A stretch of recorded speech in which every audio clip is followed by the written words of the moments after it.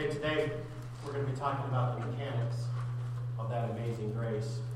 We're going to look at a little bit of a theological approach to how someone does go from a lost, wretched person to a child of God and is being completely forgiven of their sin. You turn in your Bibles to 1 Samuel chapter 18. 1 Samuel chapter 18, and Dave, you can get all these lights up. I appreciate it. So he's here in the middle. 1 Samuel chapter 18. Today, as we continue our study in this chapter, and we've entitled the chapter Friend, Enemy, and Adversary. Today we're going to talk about, our subject is, It's Your Choice. It's Your Choice. The Winter Olympics are going on, and I must confess, I'm not a big fan of the Winter Olympics. I'm not a fan of any of the Olympics. I find most of the sports ridiculous and a little bit silly. And what it usually ends up is our cheaters competing against other countries' cheaters, right? People taking drugs, trying to get around it. You go there and you listen to them speak, and everybody has a funny accent. You know, if I want to hear a funny accent, I'll just go to Georgia, but where they also cheat in sports. But anyways, no, just kidding. But anyway, the Olympics are going on, and Sandra and I this week, our pond in the back, has been frozen, and Nate's been skating. He's been using my old ice skates. So we thought, let's go buy some new skates and get some from him and some for Belle. And so we went to Flint to play against sports and everything, and got some skates there and things. And that's when we got home, and Nate informs us, the ice is cracking and starting to melt. And I was like, oh, perfect time to buy skates. It's going to be 61. But we were up there. But anyways, we were there, and I took my wife and I took my daughter. We went out to eat, and on the TV screen, they're playing the Olympic Games. And so we started talking about the Olympics and sports, what part of the Olympics we like. And of course, Sandra, being a girl, likes the ice skating and figure skating and all that other stuff. And I told her, I said, I made this realization while watching it. The biggest difference between the Winter Olympics and the Summer Olympics is that in the Winter Olympics, half the events you could die doing. If you think about that, the most dangerous Olympic event in the Summer Olympics is that pole vaulting one, because I guess you could impale yourself if you do it, but you're not going to die running a marathon. I mean, you might feel like it, but you're not going to die doing most of the Summer Olympics. But half of the Winter Olympics, you could die just doing them. The luge. What a funny word the luge is. Remember when you were a kid and you had those little sleds and stuff? That's all the luge is. They put a grown man on a child's sled and they whip him down at 100 miles an hour. I don't really know if the person's needed, to be honest with you. I think you could grab somebody walking down, tape them to the sled, and go, boom, you won a gold medal. But the skiing, I mean, I've skied in my life, but these cats are going like 100 miles an hour, man. And they're only wearing those helmets, and those helmets are not for protection. That's just, they're oddly shaped. They're just for aerodynamics so that they can go faster. And then the most insane one is the long jump. They go up on these ramps that are hundreds of feet high and go down them and then take off. And they fly. Human beings are not meant to fly, but these cats are flying for like 100, 200 feet and everything, and they land. And if you're old enough to remember the thrill of victory and the agony of defeat, that guy goes down that slide and he wipes out and everything. He died doing that. Every time you see that the agony of defeat and everything, you're literally watching a guy die. And the craziest of all winter things, because this is what Sandra and I were watching, this is what kicked in this thought process of mine. The craziest is what they call the biathlon. The biathlon. This is an Olympic sport. You cross-country ski. Okay, that makes sense. Skiing, winter. No, you cross-country ski, you get to a place, and you take the gun that you're carrying, take it out, fire a couple of rounds, put the gun back on, and ski away. What kind of a sport is this? When is this ever necessary in real life unless you're Finland repelling the Russians in World War I? This is a sport in the Olympics. And I told Sandra, I said, she asked me, well, how do they pass the guy? Because we were watching him do the cross country. And I said, well, that's what the gun is for. Guy gets in your way, you pull out the gun. I got a gun. Well, yeah, you have the gun, go ahead. The only equivalent in the Summer Olympics I thought would be is if you swam a lap in a pool, got out, strangled a guy, and jumped back in and win. That'd be like the only comparison. But Sandra asked me, because we were talking about the high one, and I mentioned that guy died, and that agony of defeat, and the dive and everything, and she said, wouldn't it be horrible? Now, she's a nice person. I don't think I am. She's a nice person. She said, wouldn't it be horrible if somebody got hurt? And I told her, no. And she looked at me in horror and disbelief like some of you are looking at me. And I said, no, it wouldn't be, because they chose to do this. Nobody was walking along and they strapped skis to them and pushed them down a 100-foot ramp and they flew off. That would be an amazing... I would watch those Olympics, by the way. Random people competing. People who have never skated before, and they put them in those tutus and stuff and just slide them out there. Let's see what you can do. That would be figure skating, all right? But I said, nobody forced them. Every person competing in these death-defying sports made a choice. I feel sorry for the guy they land on. That's who I feel sorry for. But they made a choice to do this. Now, I said all that, just a vent, but I said all that to come to our actual spiritual point today, and it's this. If you're taking notes, spiritual decisions, you will live with the decisions you make today. You will live with tomorrow the choices you make. You make a choice today to be unfaithful to your wife, tomorrow you will live with those choices. You make a choice this week filling out your tax to kind of hedge something and say, well, maybe I did. You will live with those decisions you make. You will live with the decisions physically, but spiritually, you're going to live tomorrow with the decisions that you make today. You see, it's that way with salvation. Today is the day to accept Jesus. But yet some people make the choice and they say, well, Jesus is just too great for me. Who really needs all that love? Who needs all that forgiveness and grace? I don't really need that much love. They walk out and they make a decision. Every person in this room today is going to make a decision. You might make a decision just to say no to Jesus. You might make a decision as a believer in Jesus Christ to stay in your sin and stay rebellious towards him and refuse to repent. But every person in this room today, including the preacher, is going to make a decision. So my question for you is, can you live with the decision tomorrow that you're making today? We're going to jump in sort of a seminary-type mentality. We're going to look at some theological terms here for a second as we sort of dissect the mechanics of salvation. And if you're taking notes, I want to talk for a second about decision theology. Decision theology. Decision theology is this, that a person must make a decision for Christ. Sometimes it is called decision regeneration. But it means that a person must make a decision for Christ. I believe that. I think that's completely right and accurate. That's the side I'm on. But in the mechanics of Christianity, there's always these two polar sides, that the two choices that you're given. And you got to pick one, and you're not allowed not to pick one of them. And one of them is what we call monergism. And what that means is that God working alone. That is often classified as Calvinism or Calvinist. If you've ever gone to a church that has the word Reformed in it, that's what they are. They are Calvinist, monergism, that God is working alone in your salvation, that God does everything in your salvation. All right, I kind of like a little bit of that, but I don't accept all of that. The second theological term, the second polar opposite side, is synergism. And that is God working with us. And I put in parentheses, that's Arminianism. Arminianism is a belief that you can lose your salvation. Many of our Assembly of God brothers in Christ, they are Arminian. I was raised at the first 5 years of my life, and this is the reason why we left this church. I was raised Free Will Baptist the first 5 years, and Free Will Baptists are Arminian, meaning they believe that you can lose your salvation. And see, their concept of salvation is this. I make a choice, I make a decision, and then I turn to God. And because salvation is me turning to God and me being involved in this process, well, what happens if I decide to turn away from God? What happens if I decide to stop following Jesus and stop being a Christian? Then I can lose my salvation. I reject that completely, wholeheartedly, 100%. I'm here today to tell you, once you accept Christ, you're a part of the family of God and you can never lose your salvation. Amen?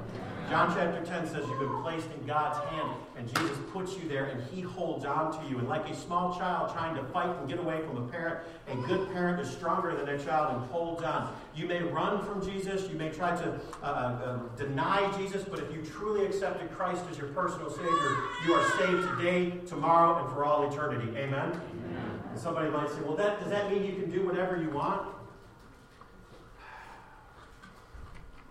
No.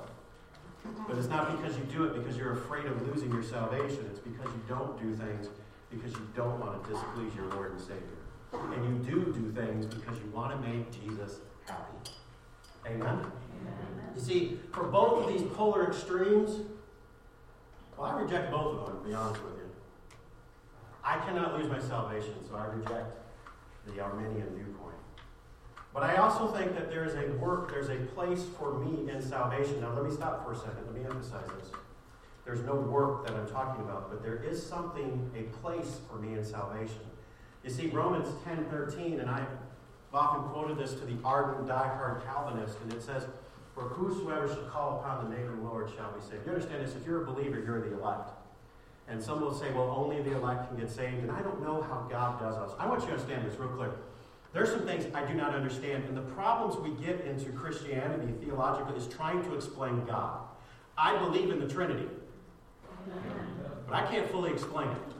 I can give you illustrations like water, solid, liquid, gas, but that's really not what the Trinity is. I can show you me. You see me right now. I am a father, I am a son, I am a brother. I'm all those things, and the same thing with different relations. That gives you an idea, but I cannot fully explain the Trinity. And you know what?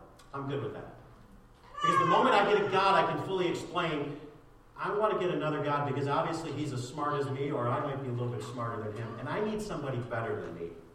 And with salvation, I don't fully understand how God comes to us and initiates it. I don't understand if I can resist it. I don't understand different things. And to be honest with you, a lot of these people who claim to know it, they don't understand either. But what I do know is this. The Bible says clearly, "For whosoever shall call upon the name of the Lord shall be saved." Amen? Amen. Pastor Gregory, who's my mentor and everything, he was very anti-Calvinist, and he would quote this verse and say, you know what? If we get somebody saved who's not part of the elect, God will forgive us. If we introduce somebody to Jesus and they get saved, God will forgive us. And he always pointed out that people who said that only certain people get saved, he said, isn't it amazing how it's always their kids that are part of that group? You see, but I need to emphasize something to you. I agree with my Calvinist brothers and sisters in Christ that the best I can do, I am a wretched man. I am a sinner separated from God. I am totally depraved. But spiritually speaking, there's nothing I can do to please God. The best I have when I bring it to God spiritually is filthy rags. And some of them would say, that's why salvation has nothing to do with you. In fact, you shouldn't even ask people to accept Christ. I've heard this before. You should never ask a person to accept what Jesus did on the cross and the work that he did. You should never. You should just tell them to repent. And by the way, and I don't believe this, by the way, I'm just saying this. You should just tell them to repent. In fact, salvation has nothing to do with them. Some people are saved and they don't even know it. I'm not exactly sure. I know that's not right. They are my brothers in Christ. But the problem with that is they are taking repentance and turning it also into a work. Look, listen to me. If you're here today and I ask you why you're going to heaven, and you come back with a verb or something that you have done, you are not going to heaven. Your best is filthy rags. There is nothing that you can do to merit salvation. There is not a thing on this planet. It's not repentance. It's not it. There's nothing you can do. You say, well, Pastor, what has to happen then? Well, you have to be part of the process. And your process is not a work. Your process is a decision. You see, some will say that there's no sinner's prayer. And I've heard many people I trust and many people I like, but they will preach against a sinner's prayer. And I always come here to Romans 10:9. That if thou shalt confess with thy mouth, when I talk to God with my mouth, what is that? Come on, everyone in kindergarten knows this. Praying is what? Talking to God. When I talk to God with my mouth, what am I doing? I'm praying. And thou shalt believe in thine heart that God hath raised him from the dead, thou shalt be saved. For with the heart man believeth unto righteousness, and with the mouth, what is that again? That is a prayer. For with the mouth confession is made unto salvation. Now, what they're right in, there is no magic formula. When I got saved, I can almost quote you what I said. Jesus, I don't want to go to hell. I know I'm a sinner because everybody keeps telling me that. I know I'm a sinner, and I don't want to die and go to hell. I don't want to be without my mom and dad. Dad, and I don't want to be without you. Would you come into my heart, and would you save me? At that moment, I accepted Christ and what he did on the cross. I was redeemed. I was a child of God. I was justified. I was baptized by the Holy Spirit. All these things took place at that moment. But my words were not special. What does it say? With the heart, man believe it. I have a pastor friend, and when he was in seminaries like 500-600, this preacher came, and he told these 500-600 preachers and stuff and said, if you didn't say the word repent when you prayed, you're not saved. You got to say repent. And so about 300 or 400 of these 500-600 preacher kids got saved. And he left there saying, I went to a seminary and 500, these kids. Come on, man. It's not about a magic formula. It's about your heart. It's about confession. But see, the act of salvation, though, it's totally a God thing. Everything about it is God. Do you know that the faith that you have, that you believed, your faith is not good enough. Your faith would never be impossible. God gave you the faith to believe. Really? Well, Ephesians 2:8, for by grace are you saved through what? Faith.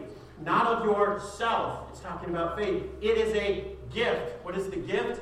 Faith. It is a gift of God. You may not have realized it, but when you accepted Jesus, you had nothing to do, but you did play a part.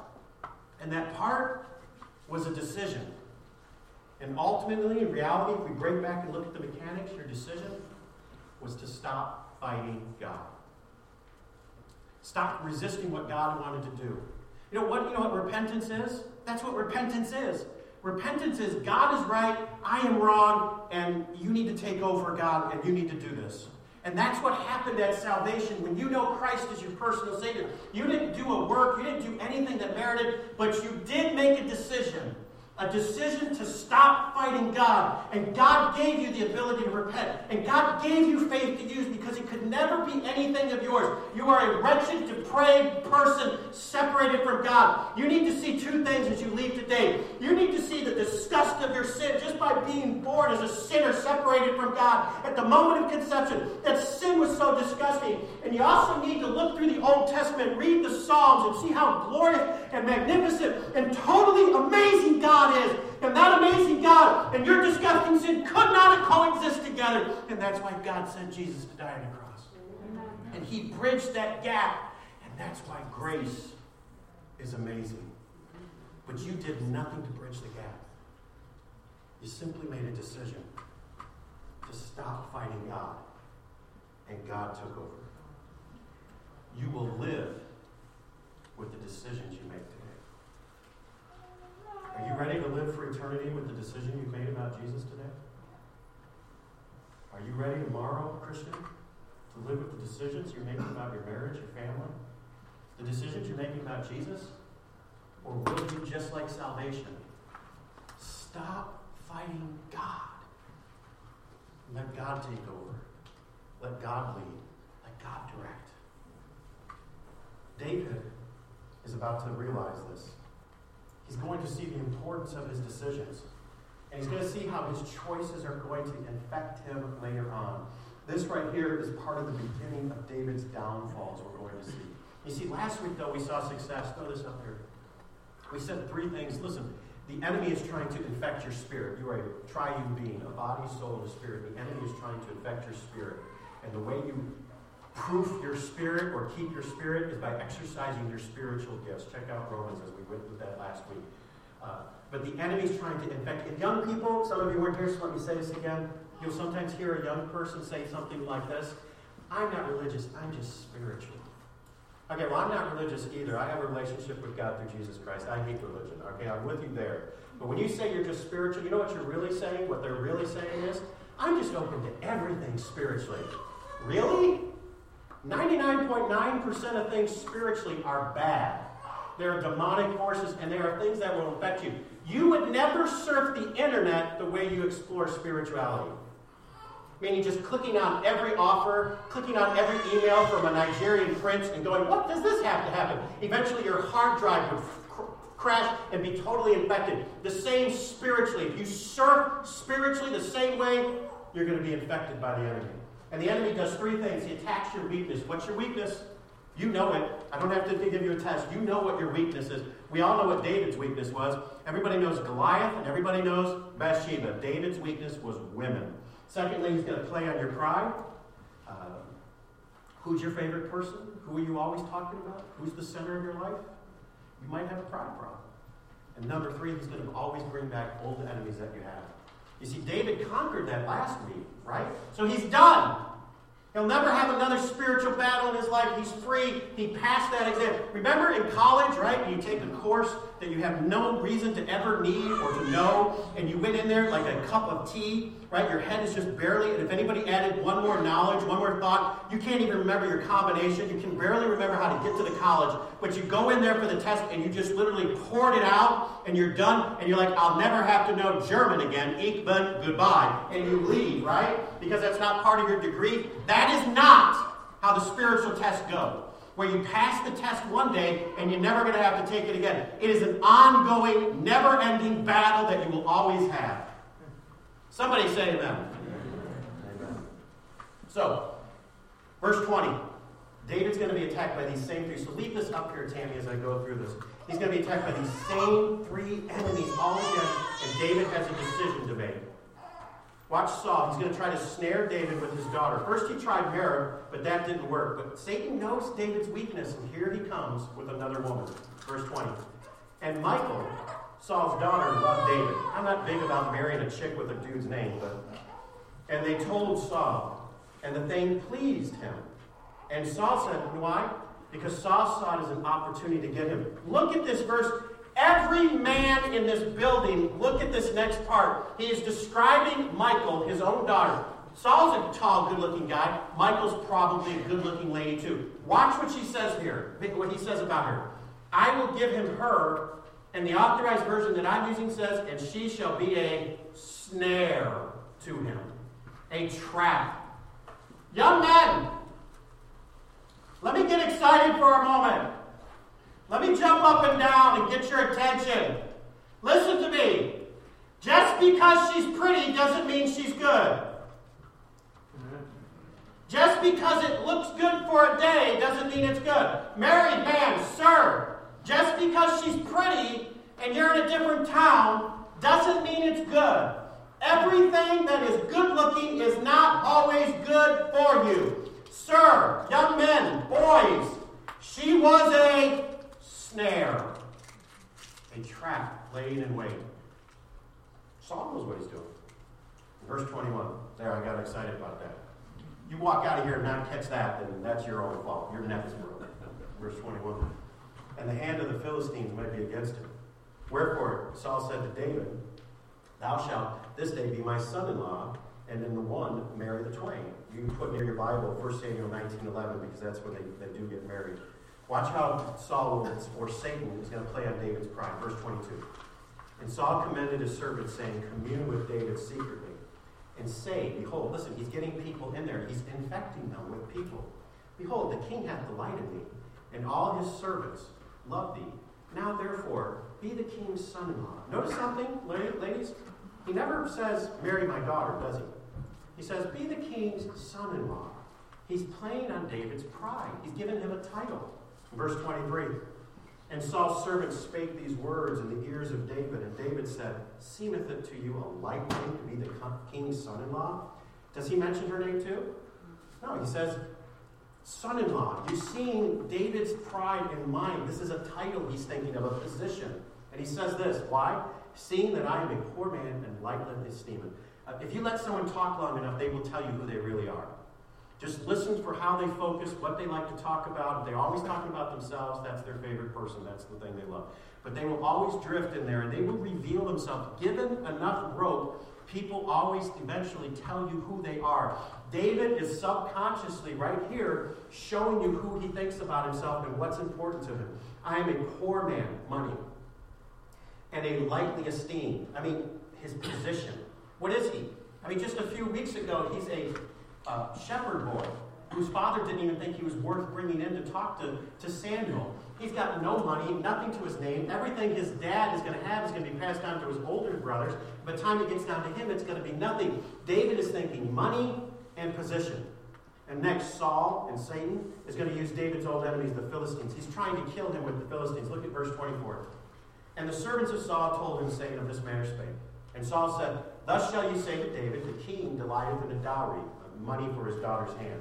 But not a dowry, not money, but 100 foreskins of the Philistines, to be avenged of the king's enemy. That number 100, mark it down for a second.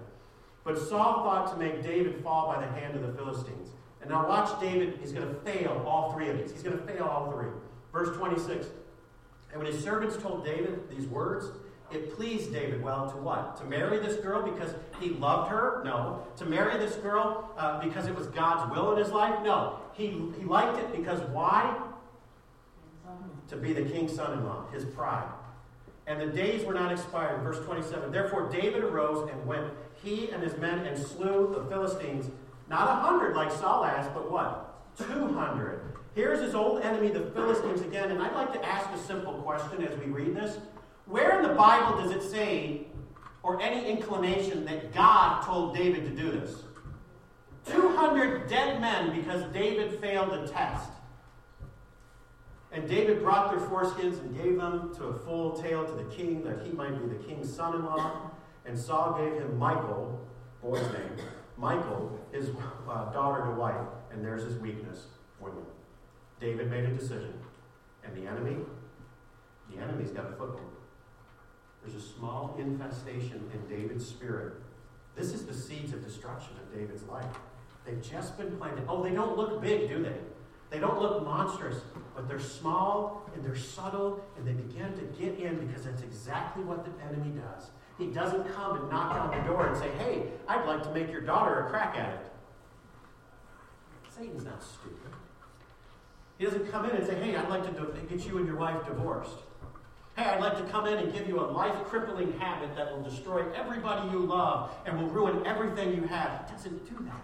He comes subtly and silently, and he slips in and he offers something very simple, very elegant, very nice, and you think there can't be anything wrong with that, Pastor, but it's against God's will, and the enemy, whether it be your weakness, your pride, or an old enemy, has a foothold. So how will God respond to David? You know your answer to that? Your answer to that will probably come out, how do you respond to people who fail you? People who fall to you.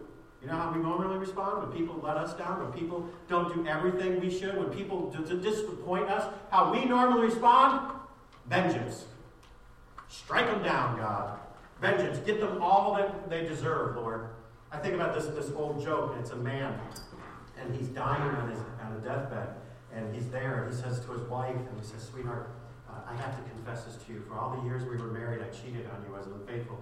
Every time I said I was out somewhere else, I was actually with another woman. I can't die without you knowing this. I'm so sorry, sweetheart. And then she looked at him and calmly patted his hand and said, oh, don't worry. That's why I gave you the poison. See, gentlemen, a little side note. If you have a woman who yells, that's good. Women who yell, you want them.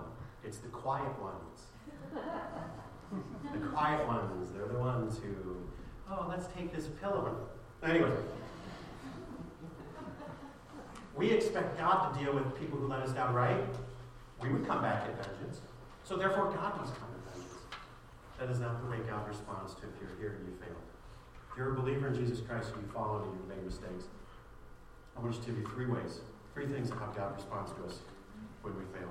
Number one, I thought since this word was in the news a lot, I want to offer it. God is offering amnesty for your sin. God is offering amnesty for your sin today. My family, my son, my wife, my daughter, are a bunch of heretics who hurt my feelings. Last Sunday night, it was snowing and stuff, and we got home. I was showing Nate different videos on my phone and everything. And so my family was there, and I called Sandra in because I was going to show them this really cool video, and I brought Belle over because this was like really important to me. And I showed them the 1984 Detroit Tigers Bless You Boys video. Yeah. Bless you boys, this is the year. And I'm just all excited, I love it. They're showing the wave, right? They're showing like Larry Herndon comes sliding in, scoring. They're showing, there's this really cool video.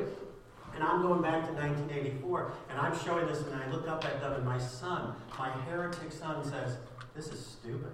And my wife, who I will never forgive, looks at me and says, this is really corny. And I replied to them all by saying, you're all out of the will. That's my team. I love the Tigers. In 1984 especially, man, I listened or watched every game, and if it wasn't on Channel 4, young people, only about 30 or 40 games a year were on TV. If they weren't, I listened to Ernie Harper. When they were playing Seattle and it's late night, I had my radio and stuff. My mom's like, go to bed. I'm like, sure, but I pulled them out of bed, and I'm listening to that game. I love the 1984 Tigers. It was amazing. If you love Jesus, say amen. See? It was amazing. And my son said, it was stupid. And my wife laughed at it, and I'm kind of getting choked up because it was such a great experience, and I love the Tigers. And I'm still holding a grudge against all of them. Nate needs a place to live tonight, so help me help him. But anyway, you know that's not the way God acts, does it? No. I expect vengeance. I hold a grudge. That's not what God does. You know what God does with our sin? You know what God offers when He does? He offers us two things. He offers us grace. Grace is getting what I don't deserve.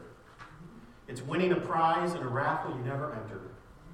It's being given a raise at work that you did not earn or merit. It's being given a bonus that you did not merit or earn. It's having someone come and plow and shovel your driveway and not charging you for it. You got something, a gift, and that grace gave me the faith to believe, that grace gave me the repentance, the ability to turn from my sin.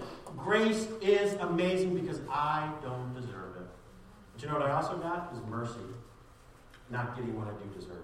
I deserve the death penalty. I deserve all of this. I deserve my own punishment for my sin, and instead, I got none of it. What God offers you today for your sin, He offers amnesty. He wants to give you grace, and He wants to give you mercy. But you know what? It's your decision. It's your choice. Grace and mercy, though, they're available for you today.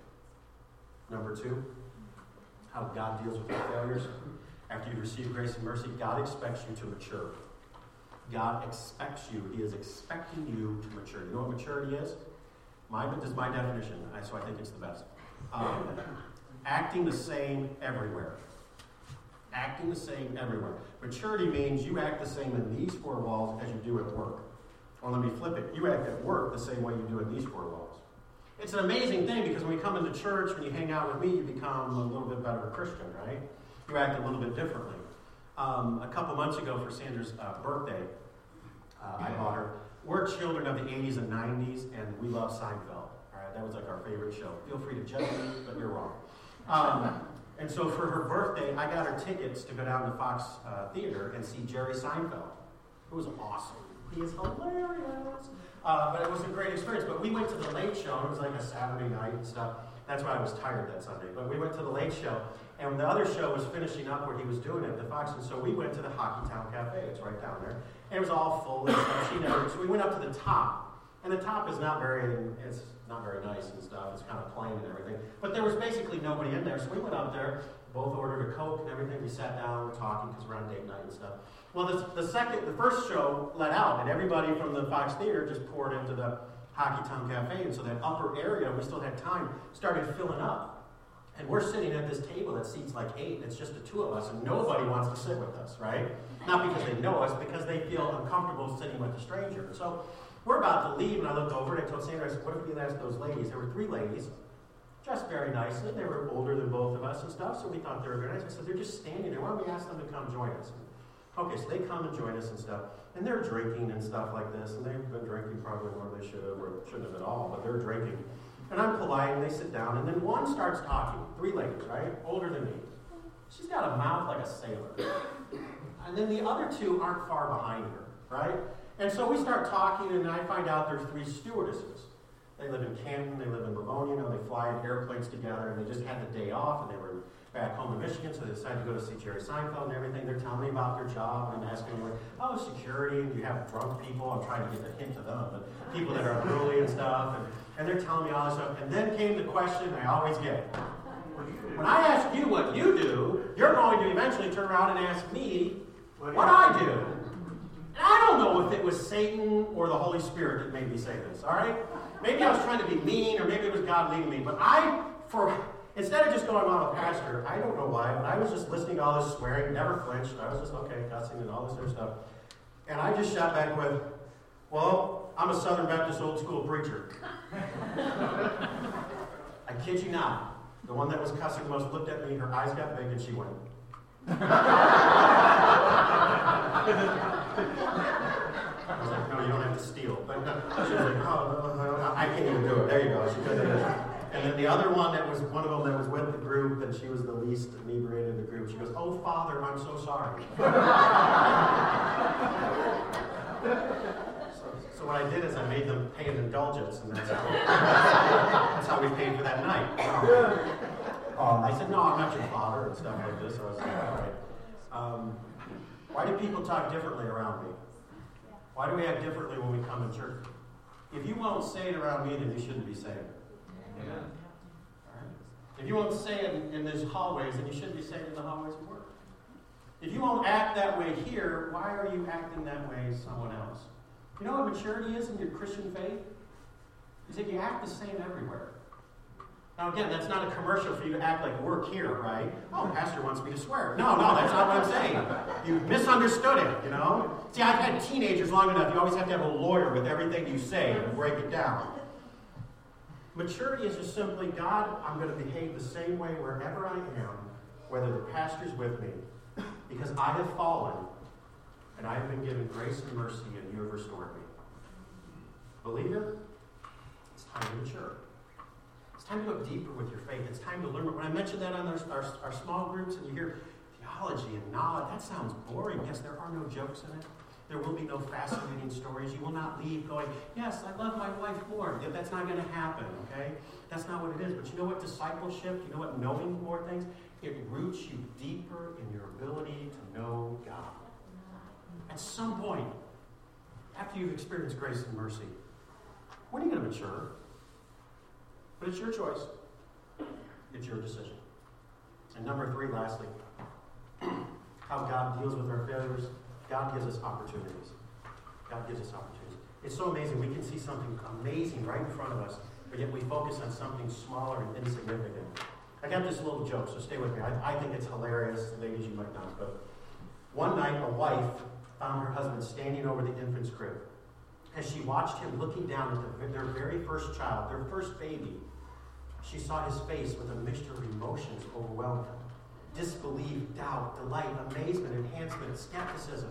She was just so touched by seeing his emotions for their child coming out of his eyes.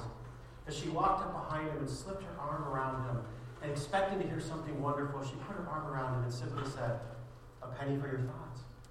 The young father looking down and said, "It's amazing. I just can't see how anybody can make a crib like that for only $46.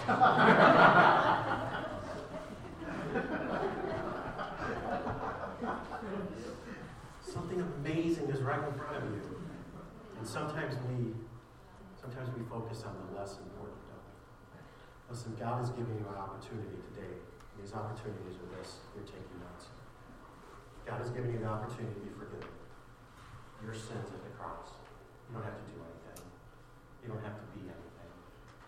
Today you simply have to stop fighting God and let God take over. Let your mouth use the thing that God gives you to confess. He's giving you the opportunity to experience His grace. Sir, man, you've fallen this week. You've fallen in your life. We use old school terms like backsliding, out of fellowship, whatever you want to say. There's an issue, there's a habit that's slowly taken away. Nobody knows. God has given you the opportunity to experience grace. And lastly, I say this kindly, and I try to encourage you. I try to be polite here, but He's given you the opportunity to grow. When will you finally humble yourself to God's will and truly become a disciple of Jesus Christ? See, but if you get used to God, if you get used to that amazing grace, you'll focus on things on the outside that don't really matter. But it's your choice. It's your decision. I want to close today with a video. It worked at 9:30, so hopefully it'll work today. I'm going to ask the band, before we play it, I'm going to ask the band to just quietly come up as we play this video about I have decided to follow Jesus.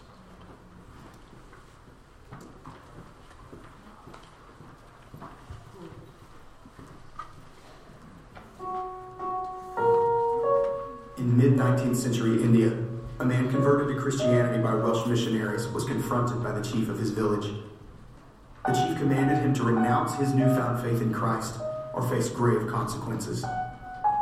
In response to the chief's threats, however, the man only replied,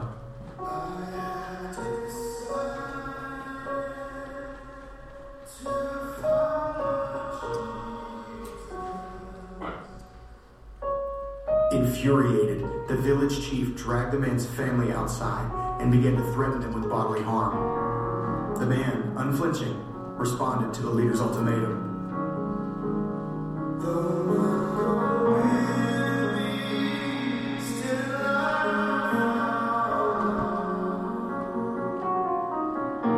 Hot with rage and desperate to save face among the people, the village chief slaughtered the man's family in front of him. He turned his eyes to the steadfast convert, demanding that he either deny the works of Jesus or face his own death. In the center of the public square, the man was bound, beaten, thrown to the ground, and slowly crushed to death. But not without a final defiance of the village chief. As his bones were breaking and his lungs collapsing, the man's final words rang out in song through the village square.